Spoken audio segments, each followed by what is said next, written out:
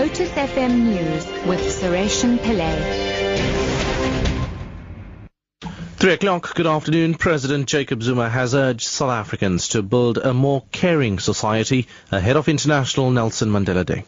Zuma says the founding father of democracy in South Africa dedicated 67 years of his life to create a better country. Recalling Mandela's vision for unified South Africa, Zuma said social ills such as the abuse of women and children should be eliminated. He says all South Africans should work together to take forward Mandela's vision of ending poverty and unemployment. More than 1,000 students have gathered at the University of Johannesburg Soweto campus for Health Jubilee in honor of Mandela Day. Jermaine Krieger reports. International pop stars Nico and Vince from Norway, as well as Zendaya from the US, are engaging with students on the importance of being tested for HIV. This forms part of the trio's visit to South Africa to do service for Mandela Month, in partnership with UNAIDS. In addition to HIV testing, students are screened for TB, HPV, cancers, high blood pressure and cholesterol, and safe circumcisions are being performed. This is part of a far-reaching health and wellness outreach between various partners in the public and private sector. Open safari vehicles in the Kruger National Park will from now on display stickers with emergency numbers which can be called when unusual animal behavior is spotted.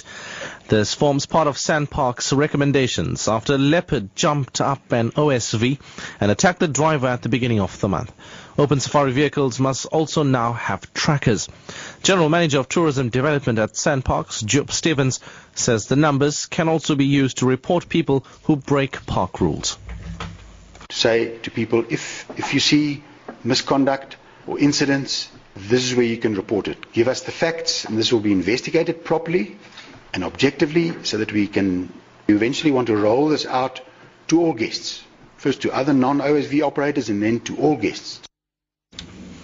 Hundreds of film enthusiasts have flocked to the Durban International Festival's opening. The festival is the biggest and oldest of its kind in Africa.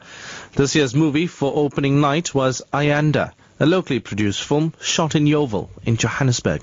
The opening night received positive feedback. The opening night, it has been interesting. There's a lot of turn up, and the film that we saw, it also has been very, very interesting. Yeah, it was awesome. It was like mind-blowing. I could say it was just inspirational. Yeah, it was cool for an opening night. The first anniversary of the downing of a Malaysia airliner over eastern Ukraine, in which 298 people died, is being marked by memorial ceremonies in the countries worst affected. The Netherlands and Australia have already held memorials for their lost citizens. Russian-backed rebels are widely believed to have shot down the Malaysia Airlines Boeing 777 as it flew from Amsterdam to Kuala Lumpur. Ukrainian President Petro Poroshenko will attend a service in the capital Kiev later today. The BBC's David Stern reports.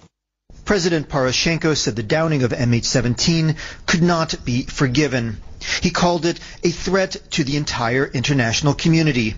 Mr. Poroshenko blamed Russian-backed militants for shooting down the airliner and said the order to fire came from the Russian leadership. He called for a United Nations tribunal to punish those responsible. Russia denies any involvement in eastern Ukraine. Mr. Poroshenko ended his statement by saying the murderers should know punishment is inevitable. Your top story at 3 o'clock. President Jacob Zuma has urged South Africans to build a more caring society ahead of International Nelson Mandela Day.